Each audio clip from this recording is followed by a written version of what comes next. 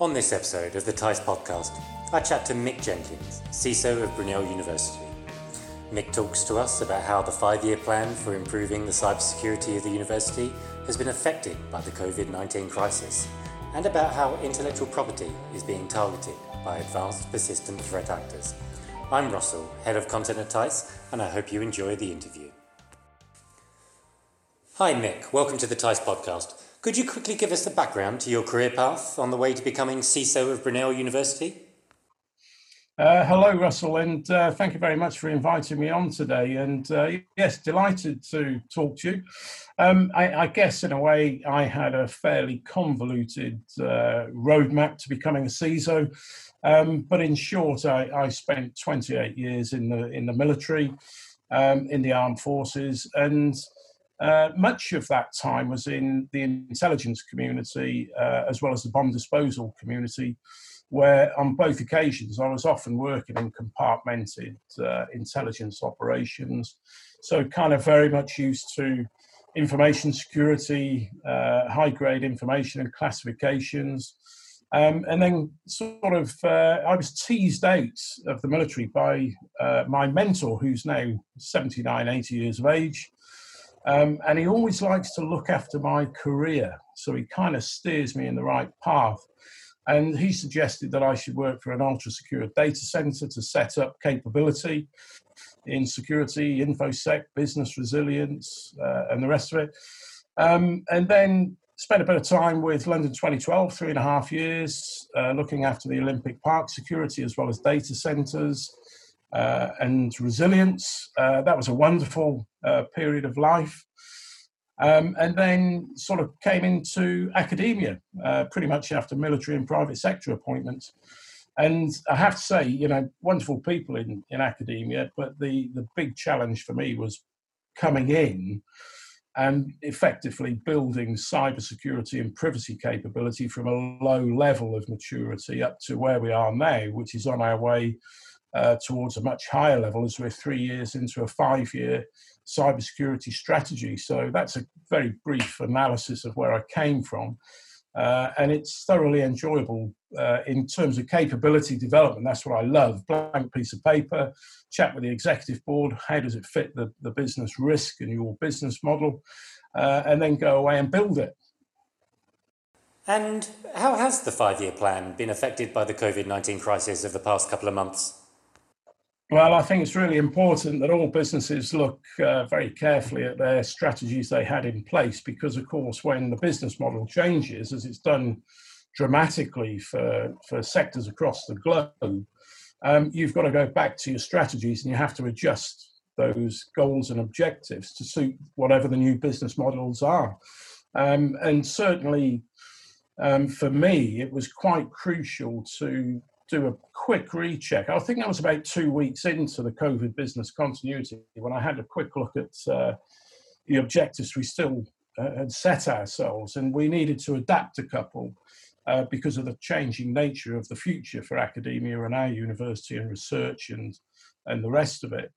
And actually, one of the pleasing things that came out of this was checking that our strategy and thought leadership was still correct, because all of our thinking was based upon bringing in very good, high-end, credible strategic partners. I was very keen to bring in only a couple, 2 or 3 strategic partners who act as my critical friends. And you just can't do this kind of stuff over 5 years without that kind of backup, high-end industry partners. And certainly with Exabeam and Cisco, it provided me with exactly what I was after to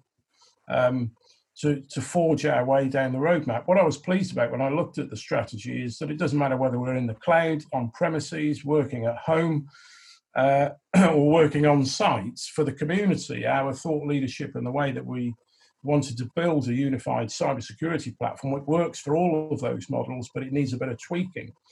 So I think it's a really interesting question about actually how much should businesses adjust their strategies. And, I'm 3 years into a 5-year strategy. We're kind of optimizing now.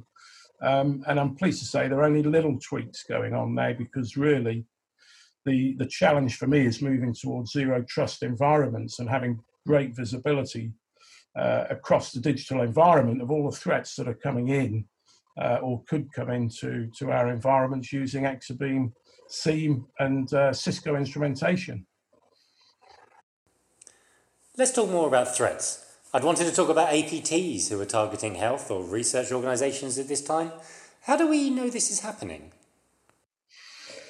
Well, I think, it's a fascinating topic, and I could talk for a long time on this, but espionage has been going on for decades and hundreds of years, of course. And it's no different in the time that we're in now. Corporate espionage is a tool that is used to gain an advantage competitively in industry and commerce. And of course, in nation states sort of capabilities, espionage is a very key tool for many, many nations to gain an advantage and a competitive edge, a political, geopolitical edge. And none of this is new, of course, Russell. It's been there for decades. So, adversaries who are intent on stealing your intellectual property has been going on for a long, long time. And I guess during this period of COVID, nation states are going to use all of the different tools to seek an advantage, and whether that's through cyber espionage or through old-fashioned use of human intelligence and paying sources, or using other mechanisms to infiltrate into organizations and, in a sense, harvest data. That is no different to what I've seen for decades of being in my careers to what's happening now. But of course, interestingly, the stakes are high for governments at this moment in time. And public health authorities and anybody working on vaccines, I'm sure have been sort of encouraged to make sure that their cyber defense and, not just cyber defense, but actual training and awareness around the threat of espionage using different methods. They target individuals, for example, as much as the collective nature of the data, because if you can use an individual as an insider to get inside your digital environment and surreptitiously harvest data, that's as easy as it is for some of the social engineering techniques that we see in the current time. For healthcare and research organisations who might be the targets of APTs at the moment, isn't this just par for the course? Hasn't intellectual property always been the target of sophisticated cyber espionage? Absolutely right. Intellectual property is valuable information, as you know, and that cuts across all elements of industry and commerce, where it could be the avionics engineering sort of side of life, or high-end sort of manufacturing, where clearly anybody who is developing as a researcher, and quite often in partnership with private sector and different industries, they need to protect that intellectual property, because ultimately, if it's lost and another state reverse engineers that technology and they put it on the market into other parts of the globe at half the price, then the people who pay are the nation, because we're losing at the national end high-end intellectual property that has an effect on our economy and gross domestic product and the rest of it. So most nations across the world take any elements of intellectual property and research very seriously, as we've seen, and we've seen plenty of examples in Western nations of how espionage has manifested itself, and all of a sudden data has been lost. And I think, interestingly for me, over the course of the last sort of year or 2 years, it's very much been recognised that academia and research is part of our critical national infrastructure, because it brings big dividends into the nation. You talked about cyber awareness and social engineering. What's the approach at Brunel University with regards to training, particularly in the current climate? It's another great question. So for me, it's about caring. And part of my job is to get amongst the community. And we have a great community, very lively, single campus. We've got plenty of amazing students, incredible academics, lots of professional staff, contractors, clients, and ultimately we're a community, we're a town, we're the size of a town, but we're a community. And the crux to all of this is getting the community to recognise crime and understand crime, because cybercrime is cyber criminals, is a criminal activity. And ultimately, the targets are the data that we create, whether it's personal data or intellectual data, intellectual property. And we need to know, the community needs to know there are bad people out there who want to get hold of that data and steal it, as well as obviously disruption and denial of service attacks. So what we've tried to do is not bring into the community a kind of an enforcement, a police enforcement kind of regime. We do it completely differently. We want to find out how researchers work, what kind of information and what kind of work they're doing that we can help them with, but we want people to care about protecting data. So we spend a lot of time with enduring communications campaigns to, just filter it out into the community that this is everybody's responsibility to protect our data. And certainly students, they have a high expectation that we will do exactly that.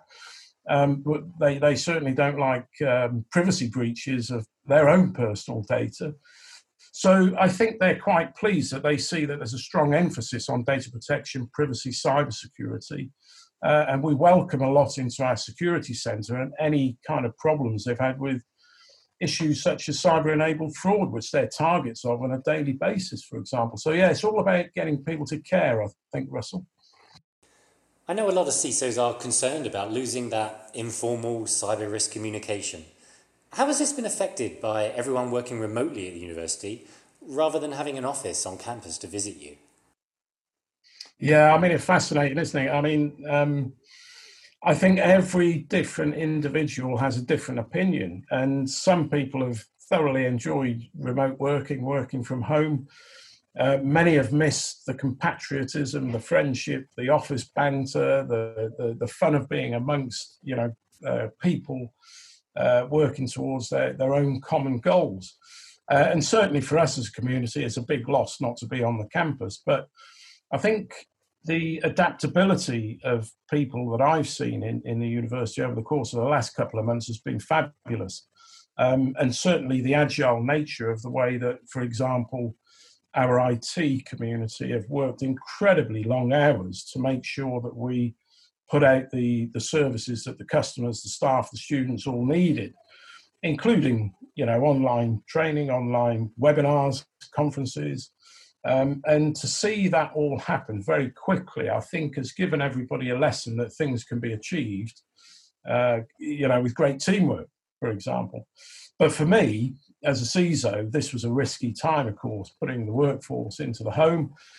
And it was really crucial that we had visibility of everything that was happening, because basically what was known as our sort of normal operations and identifying anomalous threat activity in our digital environment and networks completely changed.